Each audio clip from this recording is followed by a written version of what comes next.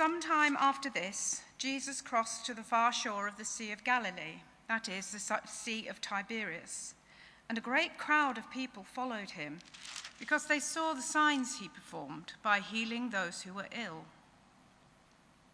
Then Jesus went up on a mountainside and sat down with his disciples. The Jewish Passover festival was near.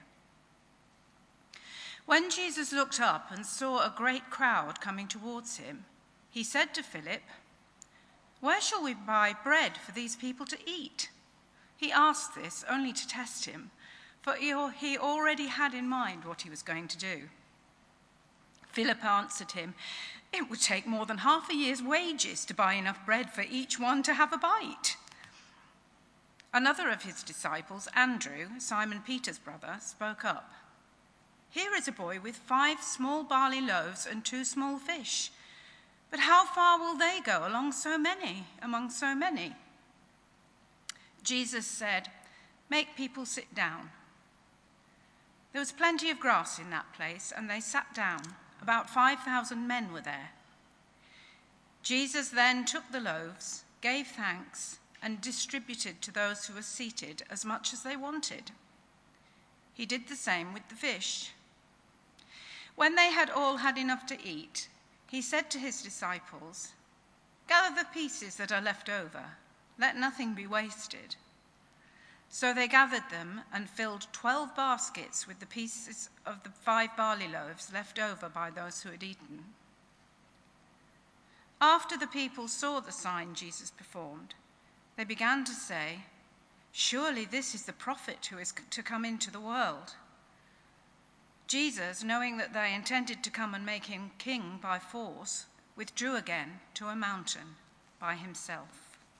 This is the word of the Lord. Thanks be to God.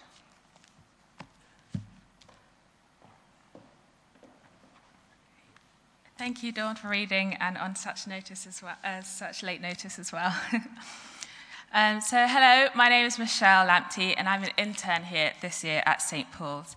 And this evening, I'll be preaching on Jesus being the bread of life. But first, I just want to pray that God speaks to us individually and as a church family as well. So let's pray together. Lord, I thank you for this opportunity to be able to think more about what it means that Jesus is the bread of life.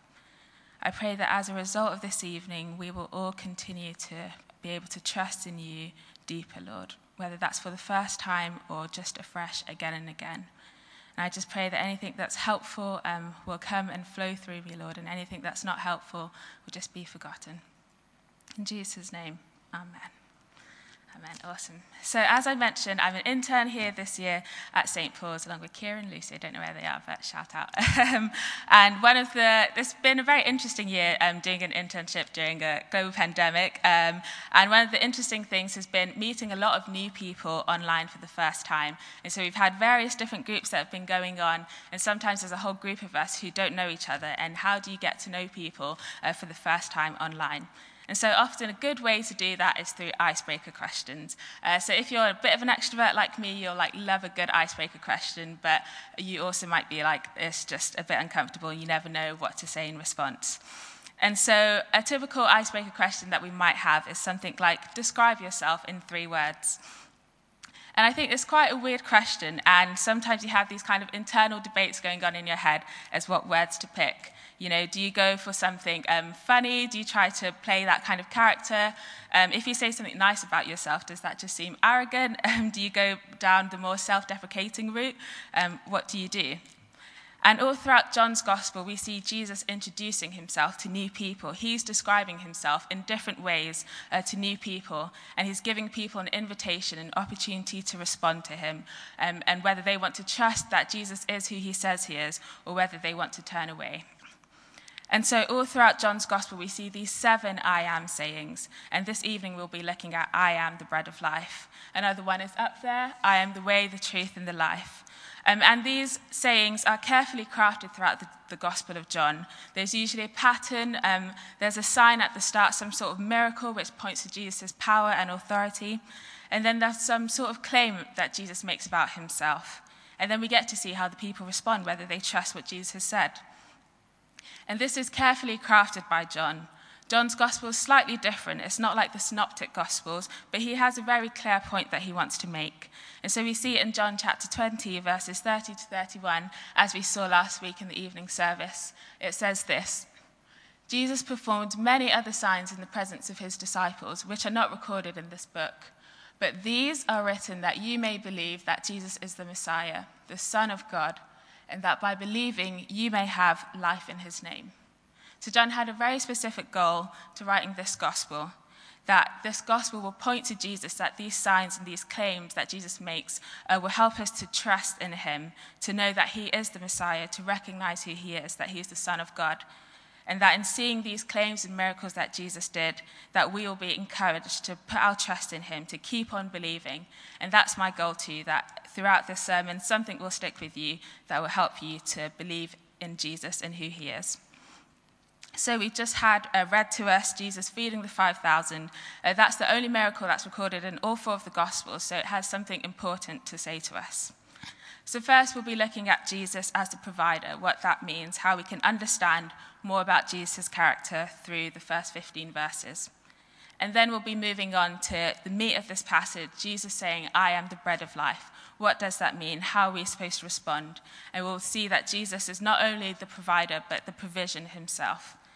And then finally, we'll be looking at how do the people respond, what do they do, and how can we respond as a result. So the first point, Jesus as provider. So we've seen in the second verse, we see a bit of the backstory. So a crowd have been following Jesus as they're seeing the signs he's performing. We see that he's been healing the sick, he's been helping people, and people are interested, so they want to know more. They want to follow and see what he's going to do next. So we see that in verses 5 to 6, that Jesus is talking to Philip. So we see Jesus look out at this great crowd that's coming towards him. And actually, when this is recorded in Mark's gospel, it says that Jesus has been teaching them all day, and they're getting tired and they're hungry. And so he said to Philip, where shall we buy bread for these people to eat? But I love the detail in verse 6. I think it kind of shows Jesus' almost cheeky side, because he already knows what he's going to do in response.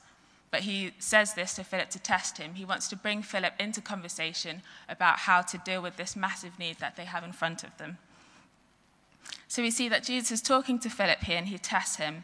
And Philip, I think very practically, kind of looks out at this big, great crowd of people who are hungry and probably hangry and a bit tired.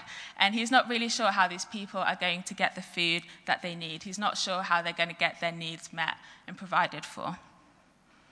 And so we see in verse 7, Philip says it would take more than half a year's wages to buy enough bread for each one to have a bite, not even to have a full meal, just a bite. And so what happens is that one of the disciples, Andrew, brings along a boy, and this boy has 5 small loaves of bread and 2 small fish. And so they bring it to Jesus and see what he can do with it. And so Jesus sits everyone down, and in verse 11, we see that he takes the bread, he gives thanks to it, he blesses it, and he distributes it. And the detail in verse 11 says that everyone had as much as they wanted. So they had more than just a bite, they had as much as they wanted. And so I think this is really helpful for us to understand in our own lives today. I think it's really easy to see so much need around us, whether in our personal lives or the lives of other people around us. And it's easy to see the vastness of the needs and how it just feels impossible or impractical to be able to solve those needs or to meet them. One kind of small example in my life has been actually doing this internship here at the start. And so part of the internship year is that our bills and our rent are covered, and we just have to look after our food expenses. So to just have kind of a part-time job on the side. And initially I thought, that'd be quite easy, but then I didn't realize that we'd be living in a global pandemic, and that it might be a bit harder to find a job than I initially thought.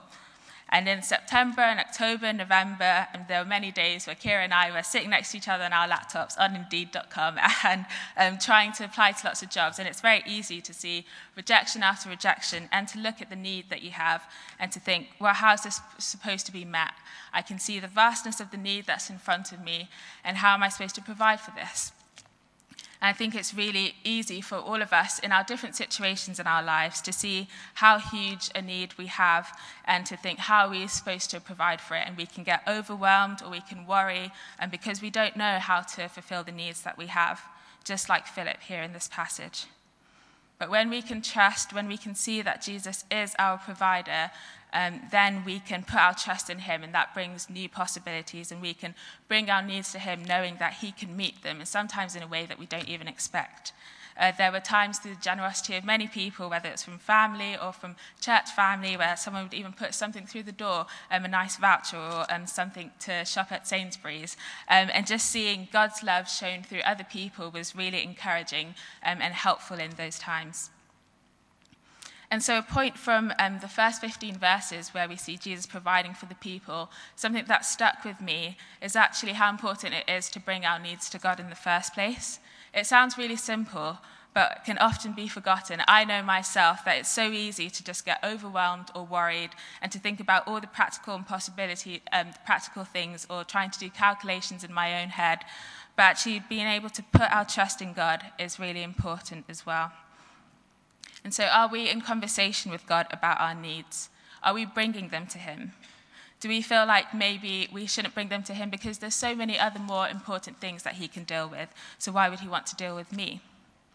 Or do we think that God actually can't provide for our needs, so we just don't bring it to him anyway? I'd really encourage you, whatever the need is, to bring it to God and to put your trust in him. And I think that's one thing that we can take away from this passage. And so we see here in verse 4 in the passage that it says the Jewish Passover festival was near, it was coming closer. And it's really easy for us as kind of 21st century readers to see that detail and just kind of pass over it. You know, it's just setting the scene or telling the time of when this is happening. But actually this detail even adds more beauty to the fact that Jesus is our provider. The Jewish Passover festival was pointing back to a time where God was the deliverer and redeemer for the people of Israel, where God was bringing them out of the slavery and oppression and evil and wickedness that was happening in Egypt and bringing them into this new promised land. And that's a bit of what we were looking at last term when we were looking at the wanderings in the wilderness and what the people could learn in those times. And so in the thinking about the Passover, this was a time for the Israelites to remember what God had done for them in the past. And we see in Exodus 12, verse 42, in the New Living Translation, it says this, thinking about Passover night. On this night, the Lord kept his promise to bring his people out of the land of Egypt. So this night belongs to him, and it must be commemorated every year by all the Israelites from generation to generation. So in their own routines, they were constantly remembering how God had provided for them in the past. And I think that's something really useful and helpful that we can take for ourselves as well. To remember how God has provided for us in the past, how God has sustained us in the past. He's brought us to this day. He's given us new life for a new day. And in those times of waiting where we have these needs and we don't see how they can be met, it's in those times where remembering what God has done in the past can be really helpful. So I'm just going to give us 1 minute to quickly reflect on this, to think what's one time in my own story, in my own life and experience, where I've seen God's hand, where God has provided for me. And maybe after the service, you can ask someone else what their story is, and you might learn something new about what God has done. So I'll just give us a minute to reflect on that.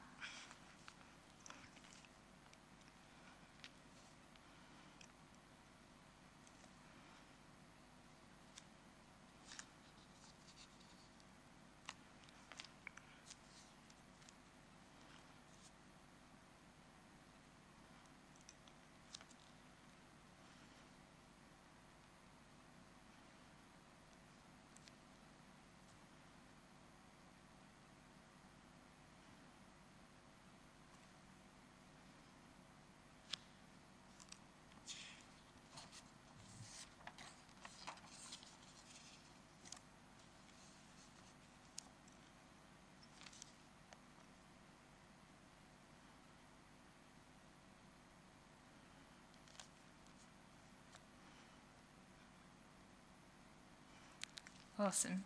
As an extrovert, I do hate silence, so I had to stop myself from trying to interject as quickly as possible. But it's really good to take that time out to remember the things that God has done for us in the past, especially in those times of waiting. And God was showing them through this story that he was able to provide bread for them. He was able to provide manna in the past for their ancestors, and he was also able to meet their needs now through Jesus. And so that detail about the Passover happening or coming close brings even more beauty to the story, as we see that Jesus is the provider in that situation. God has provided for them before, for their ancestors in the past, and God can do it again for us today. But sometimes we have to wait, and that's when it's really helpful to remember those stories. And so we see at the end in verse 15 that Jesus withdraws himself. He goes away to a mountain. And it says because the people there are trying to make him king by force. And they see how he's able to meet this really immediate need that they have. And they think that's all we need. So they want to make him king. But Jesus' plan is even greater than that. He has more things that he wants to teach them, more things that he wants to show them. And the way that he will bring in his kingdom is in a different way, through his death and resurrection. So he withdraws himself to a mountain. So as we move on to the next passage or bit of the passage, we've just looked at Jesus being the provider, but now we'll be thinking about Jesus as the provision, Jesus as the bread of life. So I'm just going to read verses 25 to 35, which will end on this claim that Jesus makes, I am the bread of life. So when they found him on the other side of the lake, they asked him, Rabbi, when did you get here? Jesus answered, very truly I tell you, you are looking for me, not because you saw the signs I performed, but because you ate the loaves and had your fill. Do not work for food that spoils, but for food that endures to eternal life, which the Son of Man will give you.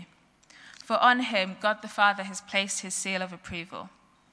So then they asked him, what must we do to do the works that God requires? Jesus answered, the work of God is this, to believe in the one he has sent. So they asked him, what sign then will you give that we may see it and believe you? What will you do? Our ancestors ate the manna in the wilderness, as it is written, he gave them bread from heaven to eat.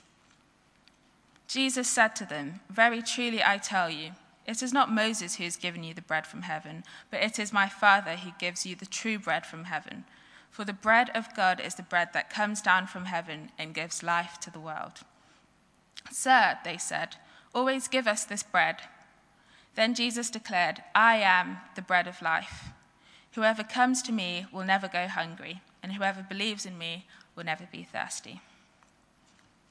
So here we see that Jesus is developing the story. He's been able to provide for them, but he wants this to point to a deeper truth, a greater truth, that he is the bread of life.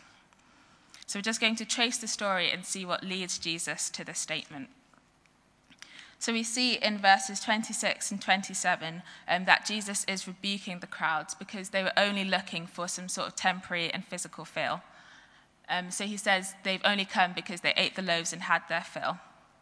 But they're missing the point. They've missed the point. They've just come there for more food. And as I was reflecting on this, part of me gets it. I was thinking of an image of free samples. I don't know if you've ever been to Costco or walked past a store that's giving out free samples. And I admit I'm definitely that person. When I see a free sample, I get excited. I have absolutely no intention of buying the product or going into a store. I just want something free. And I think, although I don't think what Jesus has done previously is some sort of marketing ploy or scheme, he's doing it out of compassion for the people. But the people just want something more. They just want a free sample. They want their fill. They want more bread and more food. But Jesus is rebuking them here because they're missing the point. He's not rebuking them because they want food, because he didn't rebuke them before when they were hungry, because Jesus wants to meet our needs and our physical and tangible needs. They're important to him. He has compassion for them. But when we just keep coming to God with our needs, when we're not looking for anything more, then he thinks we're missing the point. And so we've identified the problem here. We see the problem. Jesus is rebuking them because they've just come for more food. They just want more things from him. And so what's the solution then? What does God really want from them? What does Jesus want them to do? How are they supposed to work for the food that endures to eternal life? What does that even mean? So let's follow the story and see if we can find out. So in verse 28, they ask, what must we do to do the works God requires? And Jesus answers this. The work of God is this, to believe in the one he has sent. I'll just repeat that. The work of God is this, to believe in the one he has sent. So this could have been the penny drop moment. This could have been where it clicked for them. They've just seen this wonderful miracle. They're following Jesus for more, but Jesus is trying to point them to a deeper truth. But it doesn't quite click. So they continue in verses 30 to 31. They ask him, "What sign then will you give that we may see it and believe you? What will you do? Our ancestors ate the manna in the wilderness. As it is written, he gave them bread from heaven to eat." So these people are just continuing to ask for more from Jesus, but they're not willing to invest in the deeper truth that Jesus was trying to point to. They are the same people who probably would have been fed by Jesus just previously, and as we saw that a crowd had been following Jesus, they probably saw Jesus healing the sick and doing other miracles, so they had seen plenty of signs from Jesus. But they just wanted another sign, they just wanted another kind of temporary fix, but they didn't want to, it didn't click for them, the deeper truth that Jesus was trying to point to. And so what is the deeper truth that Jesus is trying to point to? We see this in the later verses. Jesus says in verse 32, "It is not Moses who has given you the bread from heaven, but it is my Father who gives you the true bread from heaven. For the bread of God is the bread that comes down from heaven and gives life to the world." And what is this bread? Well, Jesus tells us, he describes himself to us, he introduces himself to us in this first "I am" saying. He tells us that he is the bread of life, and that whoever comes to him will never go hungry, and whoever believes in him will never be thirsty. But what does that mean? That might sound quite cryptic. But Jesus is saying here that it's the coming to him that satisfies a deeper hunger, and it's the believing in him, continuing to put our trust in him day by day that satisfies this deeper thirst that we have. And I think this is pointing to deeper questions that we might have, or deeper longings. Things like, who am I? Am I enough? What's my purpose? Does anyone really care for me? Does anyone really love me? Does anyone really know me fully? Does anyone really know all the great things about myself and all the bad things as well? Jesus is saying that there's something about coming to him, there's something about putting our trust in him that satisfies and brings answers to those deeper questions, those deeper needs that we have. And it's not that the physical needs or the immediate needs that we have in front of us aren't important, because Jesus responded to those needs with compassion. But it's that these things are supposed to point us to a deeper truth, that Jesus providing in these situations is supposed to point to a deeper truth, that it's trusting in him that is provision for us. It's Jesus that is the provision for us. It's knowing him that answers those deeper questions that we have. And so they mention in verses 31, they point back to their ancestors eating the manna in the wilderness. But Jesus is saying to them here that not only did God provide for them in that circumstance, but God was also giving them the faith and the hope and the love they needed, their ancestors needed in those times when they were going from the slavery in Egypt into the new promised land. God was sustaining them physically and also spiritually throughout that time.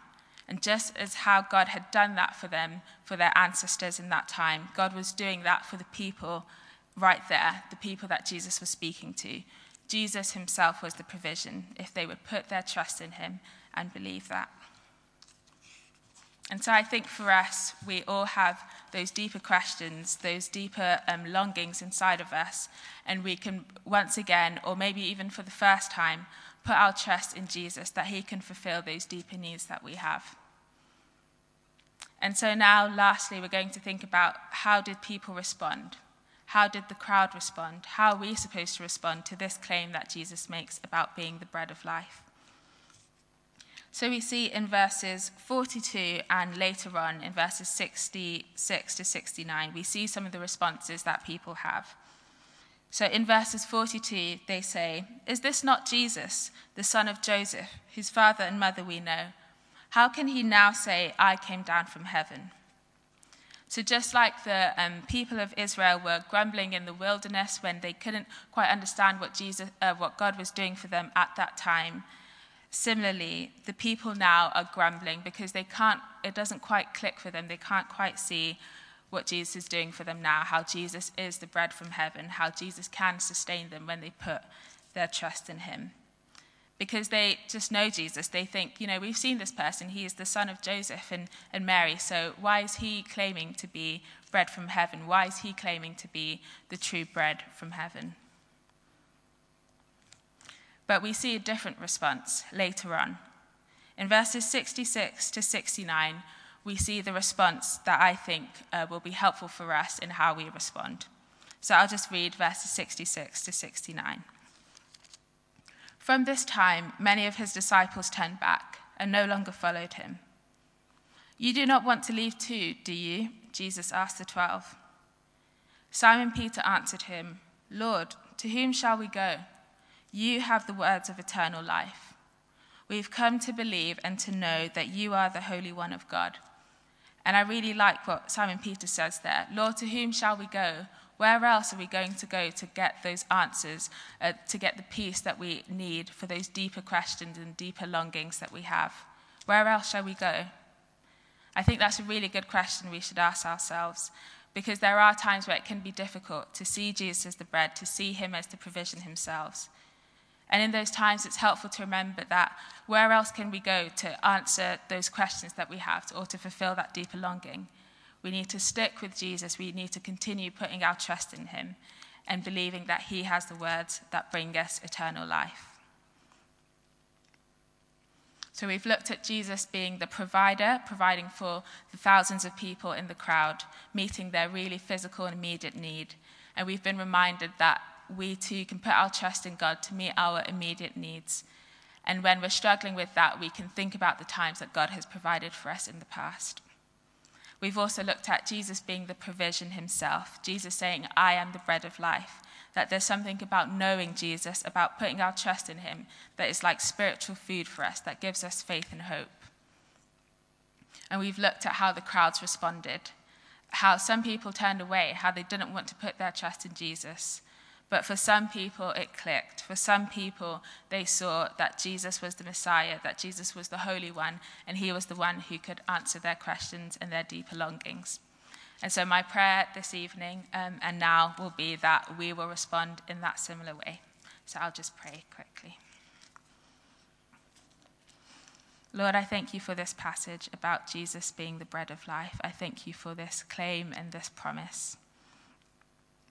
I just pray that after this evening, we will all continue to know Jesus deeper, whether that's for the first time or ongoing, to put our trust in him.